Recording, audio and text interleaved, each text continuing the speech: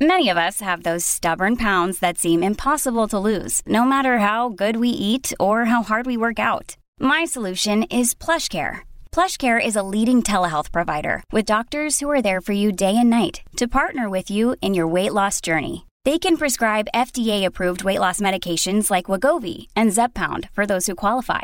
Plus, they accept most insurance plans. To get started, visit plushcare.com/weightloss. That's plushcare.com/weightloss. Welcome to the Making Waves at Sea Level podcast with your host, Tom Singer.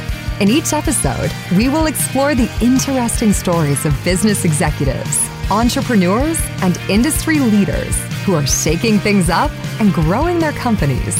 It is time to make some waves. Now here's your host, Tom Singer. Hey, and welcome to another episode of Making Waves at Sea Level. Thank you so much for picking this podcast. I know that there have been over 2 million podcasts that have been started. The secret? Half of them died out. In fact, there's actually a term for it. It's called pod fade. The average podcast that someone has started dies out, fades away between 7 and 12 episodes. And yet, we are closing in on episode number 700 here on Making Waves at Sea Level, which was originally called Cool Things Entrepreneurs Do. I'll tell you what, we are going to today talk a little bit more about the cannabis industry. We've had quite a few people on the show in the past year because it's an industry that is changing, growing. Companies are experiencing all kinds of things around regulation, having to find new ways to do stuff. And the people who are behind these companies, they have to be creative, clever, and they have to make waves. And so today we're going to talk to somebody who is in New Mexico, which is one of the newest markets for cannabis. But he's not new in general. He's been working with the hemp plant for a long time, and we're going to learn a lot about John Cedillo and Family Hemp Brands. But before we do, I have to thank the first sponsor of this episode. So this episode is brought to you by Stanton Chase International, one of the leading global executive search firms serving as trusted advisors to help companies build their senior leadership teams. And in fact, talking about the cannabis industry, I have a coworker, one of the partners in the firm, who actually is one of the leading search people in the cannabis industry. So that's why I'm trying to learn as much as I can, because I actually work for Stanton Chase. All right, so John Cedillo is our guest. He is a passionate hemp farmer, and he's an advocate for the cannabis industry. He is making waves in the adult use cannabis market in New Mexico, which I think 2022 is when they'll actually be able to start selling. So lots of things are changing in his world of New Mexico. So John, welcome to Making Waves at Sea Level. Oh boy, thanks for the welcome and the great introduction. I'm super excited to be here and share as I can. So tell me a little bit about Family Hemp Brands. When did you start the company, and how has it grown? Yeah, so I started Family Hemp Brands in 2018, really the very end of 2018. It really became clear through the passing of the 2018 Farm Bill that hemp was an option in terms of working with the cannabis plant. And, you know, New Mexico has had an active medical cannabis program for really quite a long time. Back, I think 2007 is when that took place. But licenses were really limited. We had a 2-term administration that was not in support of the program. So that just kind of held those who were interested in a holding pattern. I was, one of many for sure. So when farming hemp kind of came onto the radar, I was super excited because it gave me the ability to put contact to the plant that I'm passionate about and do so at a substantially larger scale than what I would have been doing if I was involved in medical cannabis. So that was an exciting moment for sure. So I know that there's a difference between cannabis and hemp, but a lot of people don't. Everybody thinks it's one plant. It's actually two. What are the differences? Well, I'm going to be telling you, I'm one of those people that say it's one plant, but how do we separate it? Chemical constituency. So cannabis is cannabis, but cannabis type 1, which is THC, cannabinoid dominant, versus cannabis type 3, which is CBD and other cannabinoid dominant. That's how I differentiate, in terms of plant morphology, the general structure of the plant, shared terpenes, lots of characteristics and qualities are very much shared between cannabis hemp and cannabis marijuana. I generally refer to type 1 and type 2, but that's a newer terminology that I think the industry as a whole, industry insiders are used to that language, but consumers are like, type what?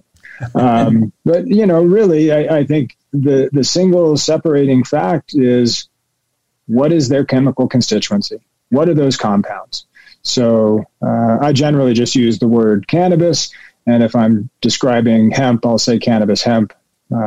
So there's my explanation. Awesome. So there's also a lot of misunderstanding about what is a cannabinoid. I can't even say it right. What is a cannabinoid? Yeah, that was contagious. Yeah, see? Yeah, what is a cannabinoid? Cannabinoid. So, what is a cannabinoid, and why is the human body wired for them? Yeah, so cannabinoids are naturally occurring compounds, not only in the cannabis plant, as it turns out, but they're they're heavy produced through the cannabis plant. And what cannabinoids do is they intersect with the endocannabinoid system. They are really kind of, each cannabinoid can really serve a different purpose. So CBD in particular is sort of a lubricant, if you will, for the CB receptors. So we have a number of receptors, CB1 and CB2, and really there's a synergistic interplay between the endocannabinoid system and cannabinoids. And I think that what's exciting about this, I guess I will have to say, cannabis chemistry and our own personal body chemistry is we've been studying this in very, very limited form. So as the cannabis industry, whether it's hemp or marijuana, begins to take a greater foothold and get a greater sense of social acceptance, we're going to learn so much. We're going to learn what are the synergistic kind of outcomes between compounds that are even yet to be identified. We often, or at least in the past, would think about whether it's THC or CBD, but all of the other compounds and the interplay that there is occurring with those cannabinoids is super exciting. I'm not really in that field, but certainly I have to see it and have some peripheral understanding of it. And if I was in that field, it'd be just as fascinating as studying genetics and looking at what I look at daily. So before you founded this company in 2018, what did you do before? What's your background? So my background is architectural design and custom building. Which leads directly to being, a cannabis farmer. Yeah, well, it turns out I was a passionate hobbyist for a really, really, really long time. I think having other business and being successful in that direction afforded me a lot of latitude in my hobby and working with cannabis. I got to explore, I got to imagine, and I'm naturally inclined in terms of mechanics and engineering. So I had a great time exploring all types of different growing techniques and processes and different plants. And, I love science. So you're flush with stimulation. If you want to be stimulated and you happen to appreciate nature, cannabis is a great field for that individual. So what led you to be an entrepreneur? In your previous field, were you entrepreneurial as well? Oh, gosh, I'd have to say in a previous life. I feel like I came into this world as an entrepreneur. This is a true story. So 7 years old, I really had no concept of how much a particular item might be worth. But what I did understand is in the little community that I lived at that time, people burned coal for their heat.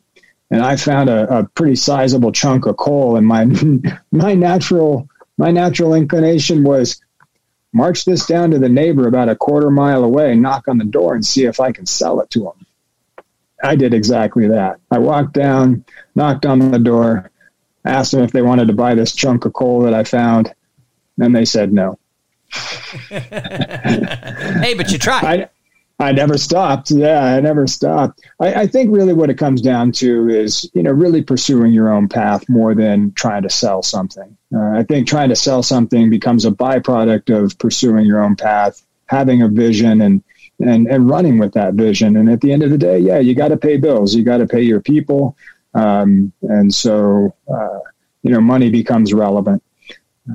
But I enjoy kind of conceptualizing something and watching it or facilitating it into reality.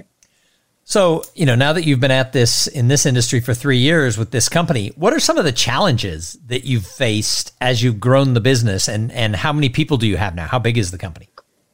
Yeah, gosh, what were the challenges? I don't know that we have enough time for that. There has been, and there still are really, there are challenges that we saw coming, and then there's challenges that you get blindsided by.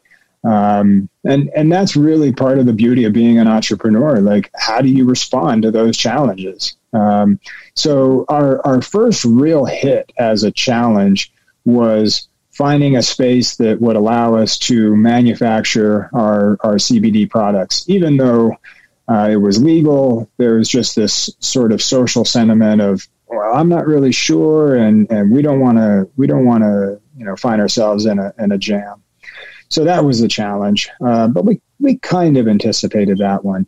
But we found a space, and it was raw. I mean, it needed a lot of work. So we spent the better part of 8 months converting our facility so that we could even start doing what we do. From there, we moved all the way through product development, product testing, all of our research and development.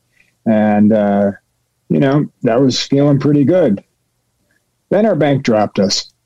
We didn't have a single glitch. There was no problem. There was good money in the bank. You would think that they'd be excited to keep us, but they went through, I guess their standard FDIC audit, and my banker comes to me and says, "John, I'm sure sorry. We really love you guys, but we can't offer you services anymore." So that was a challenge because we had to not only find a new bank, but that was not an uncommon response. Bankers were just not ready to take on CBD companies. Yeah, I have interviewed across many states now around the country. I have interviewed a lot of companies, both on the hemp side and also on the marijuana side. And that is a huge problem, even in the state where it's legal. The Right. people who are in the recreational and even the medical side of the marijuana side, the banks won't touch them, which creates all kinds of barriers and also really some dangers. I mean, some people I've talked to have talked about, having to work on a cash basis and having the amount of money they spend on security because of that. If they have a dispensary or something like that, it's crazy. I think that the banking rules are going to have to catch up since this business is booming as much as it is. They are. And I think that if any group of professionals is probably going to move slowly, it's those in compliance. They're not well suited to say, "Hey, I got this idea. Let's go with it." They will poke holes in every possible plan, and good, because we need those types of people to do their due diligence and really make sure, in terms of regulation, that was a little bit different tack that we took as opposed to a lot of companies. I heard a lot of dissent, a lot of moaning and groaning about, we don't want to be regulated. We don't need this oversight. It's harmless. That's great. And I certainly agree that the plant is harmless. And in fact, it's very helpful. But what I didn't agree with was this notion that we don't need regulation. I thought, wow, what a sure way to shoot yourself in the foot as an industry to say, we got this. We don't need anybody else. What that really invites is bad actors and people who are far less interested in creating overall improvement in health and wellness than just making a few quick bucks. So we took a different tact here in the state. We immediately aligned with the policymakers and really extended ourselves to say, hey, we are industry experts. We are experts on this plant. We are experts in various directions within our field, but we're not policy experts. So we want to help you with the information and the know-how and the knowledge that we have so that what you do is best empowered. And I think that was really helpful. Family Hemp Brands, resultingly, I think, from a forward and a proactive position, was the first vertical hemp company in New Mexico to be awarded a manufacturing and extraction license for our products. So that was a nice little win. That felt like a good benchmark. But then, in terms of challenges, boy, they just kept coming.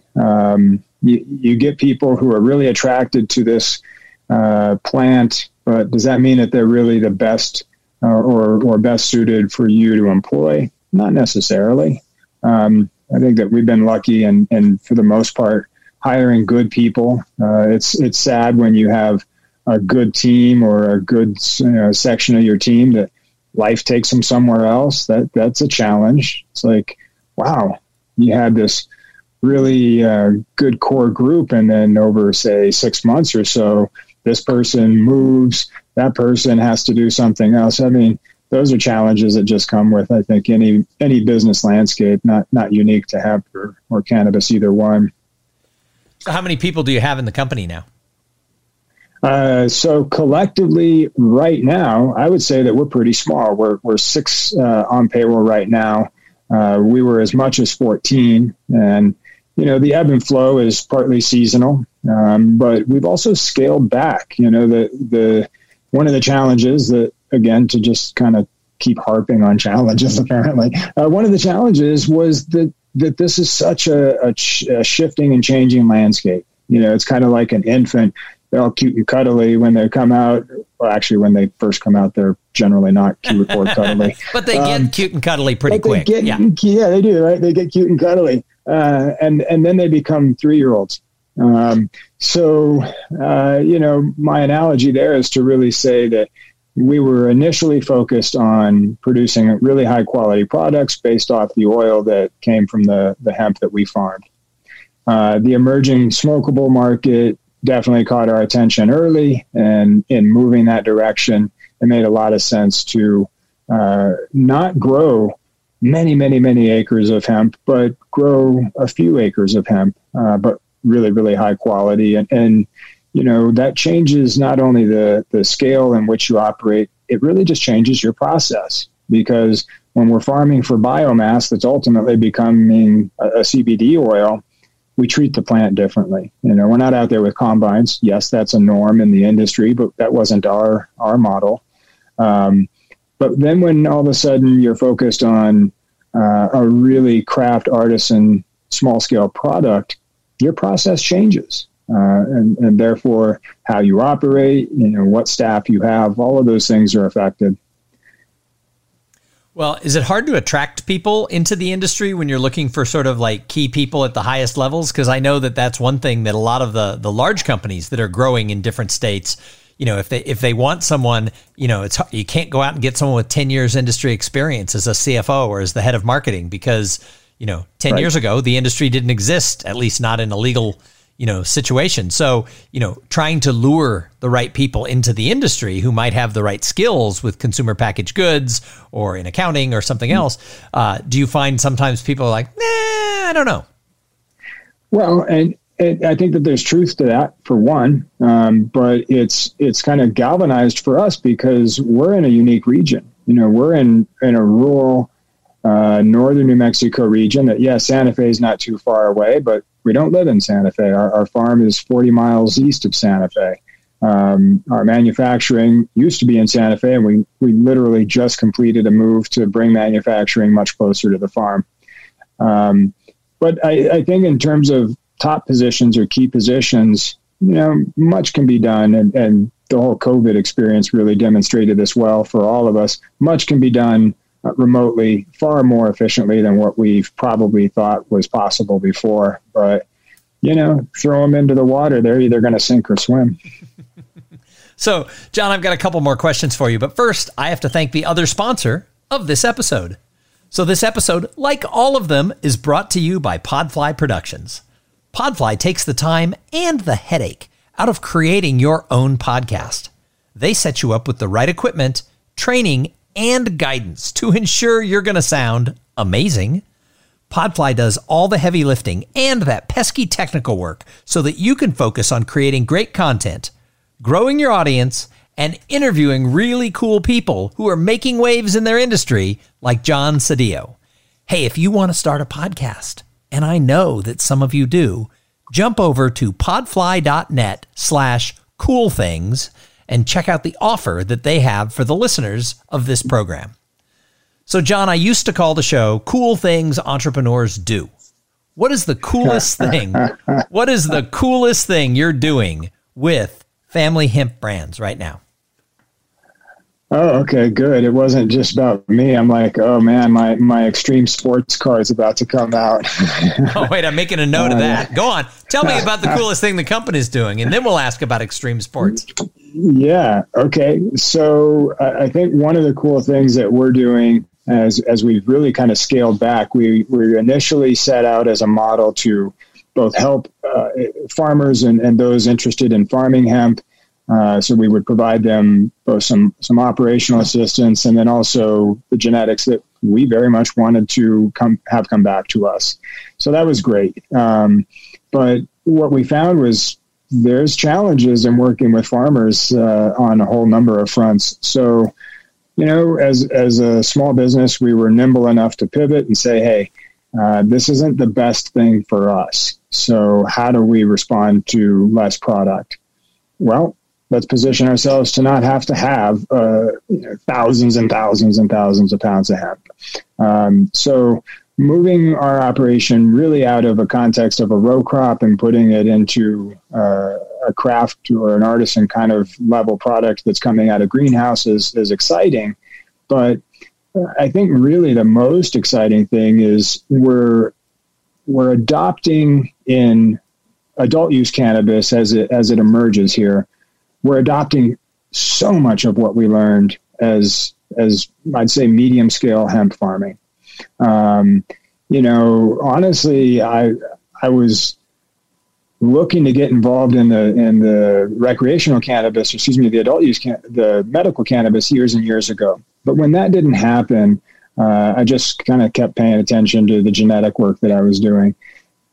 But my takeaway is if I would have been involved in the medical cannabis early, I would have looked at everything I was doing through that set of lenses. And instead, I farmed hemp first. So with respects to adult use cannabis, we're going to take the ability to farm it at a pretty substantial scale for cannabis anyway, and move that right into adult use. So where many operators were operating in, maybe 20, 30,000 square feet on the highest end, and those are big players, we were operating at acres and acres and still creating a truly high quality smokable product. So we're well positioned to operate at a pretty substantial scale for adult use cannabis. That's exciting for sure. And that should go into full production and full saleability in early part of 2022 in New Mexico? Yeah, they're saying the drop dead date is April 1st, 2022. There's a lot of speculation, as there always is, but the general sentiment is it will likely happen sooner. The state is in a great position to kind of highlight themselves as putting a good program out there, facilitating it, and moving it into reality instead of just sitting there talking about it and saying, hey, we have passed this, but we're not doing anything with it. So I have to congratulate those at the top for bringing the product or the program as far forward as they did in the time frame that they have. So when that all opens up, you're predicting growth then for the company? Substantial growth, yeah, for sure. So where do we see, John, you and the company in 5 years? Well, that's an exciting prospect because in 5 years, we're going to be, I think, pretty well matured in terms of adult use cannabis. And one thing that New Mexico really holds as a secret card is the region. I'd like to consider myself an okay farmer. I would like to say that I've produced some pretty good genetics, but I like to stay humble in those respects. But when it comes time to talking about our region, yeah, there's good genetics and good farmers all over the place. Make no mistake. But unique regions, you can't replicate a region. And it just so happens that New Mexico is absolutely the Hindu Kush region of the United States. We share not only the same 35.5 degree parallel, but we are high elevation. Often people think of, oh, Denver, it's mile high. We're over 2,000 feet higher than Denver. Mm-hmm. The intensity of our sun, because of our elevation, is very relevant to the quality of cannabis that is produced. There's a swing or a delta in our day and nighttime temperature during the flowering phase of our cannabis growing season, and that's incredible. So it's like wine grapes. They want the cooler night and the warmer day. Bingo. I mean, that produces sugars, but with cannabis, it also drives another of other compounds as well. So that's really exciting because in the cannabis world, for 20 years or 30 years, really 30, I was trying to be younger for a second. For 30 years or more, right, people have been talking about Northern California and the Northwest Coast area. And sure, there's phenomenally good talent and farmers out there. But the fact is, no one's talked about New Mexico because we didn't have a real strong, close-knit cannabis community. We certainly have had good growers and good cannabis producers throughout the state, but we're very isolated. We're a state that has a really low population. But moving into a landscape of adult use and more socially accepted cannabis, mark my words, in 5 years, people will be talking about New Mexico like it is the Champagne nice. of cannabis for sure.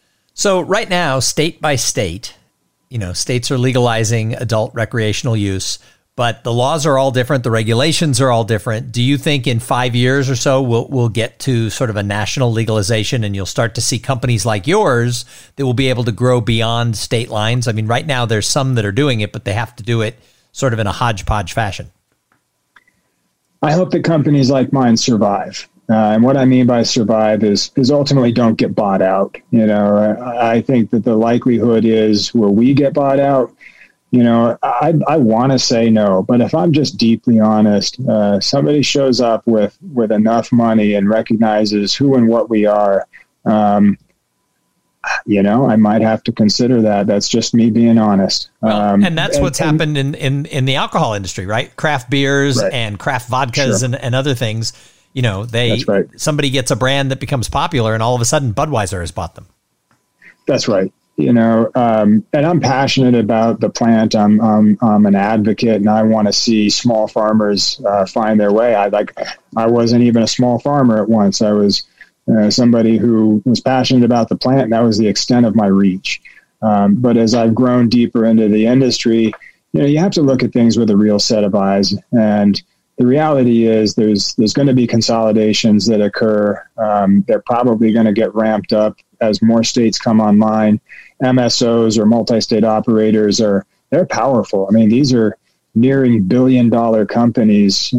Some of them may have already breached the billion-dollar mark. And at the end of the day, you have to confront reality. So in 5 years, if Family Hemp Brands or other cannabis company has not gotten bought up, well, I'll be on a tractor with a big smile on my face. All right. Before I let this go, when I was saying, what's the coolest thing you're doing? You said, we might have to talk about extreme sports. As an interviewer, I can't let that go. Clearly, there's some extreme sports in your background. What have you done or what do you do? I was at the birth of snowboarding. So that at least dates me in terms of my age. My first year snowboarding was 86, 87 winter. And it was Taos, wasn't it, where a lot of that really began? No, in fact, Taos was one of the nation holdouts. Okay, I have it backwards. Yeah, they sure held a long time. But that progressed for many, many years. I still am passionate about snowboarding, but I'd say that kite surfing and snow kiting in particular are on my top list. Nice. Paramotoring is at the threshold.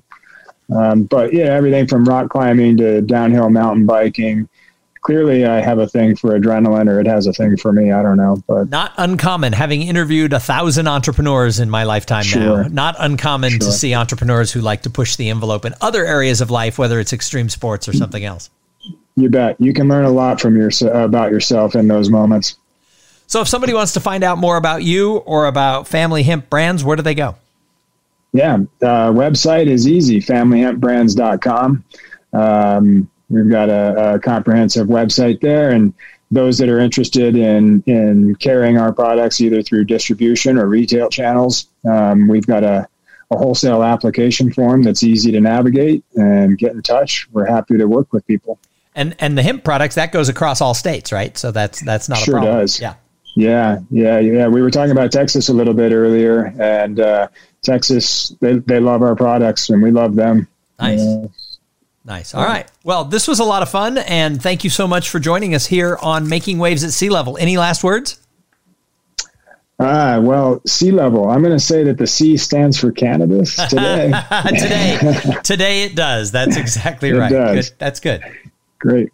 Yeah, Awesome. thank you very much. And looking forward to catching up another time and telling you more about what we're doing then. Great. I look forward to my next visit to New Mexico.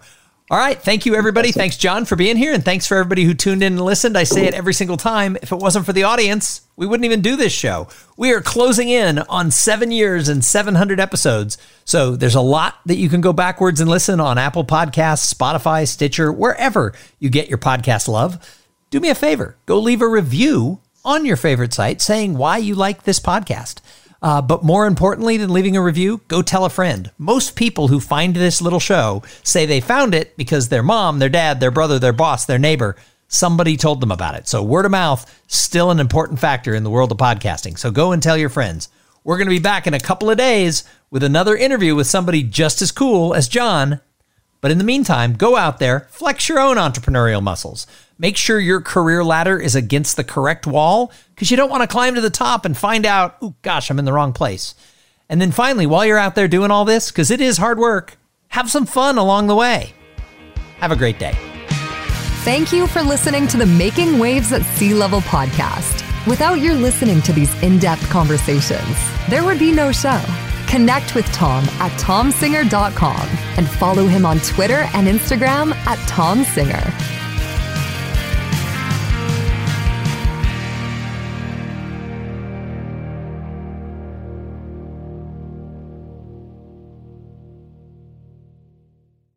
This podcast is a part of the C-Suite Radio Network. For more top business podcasts, visit c-suiteradio.com.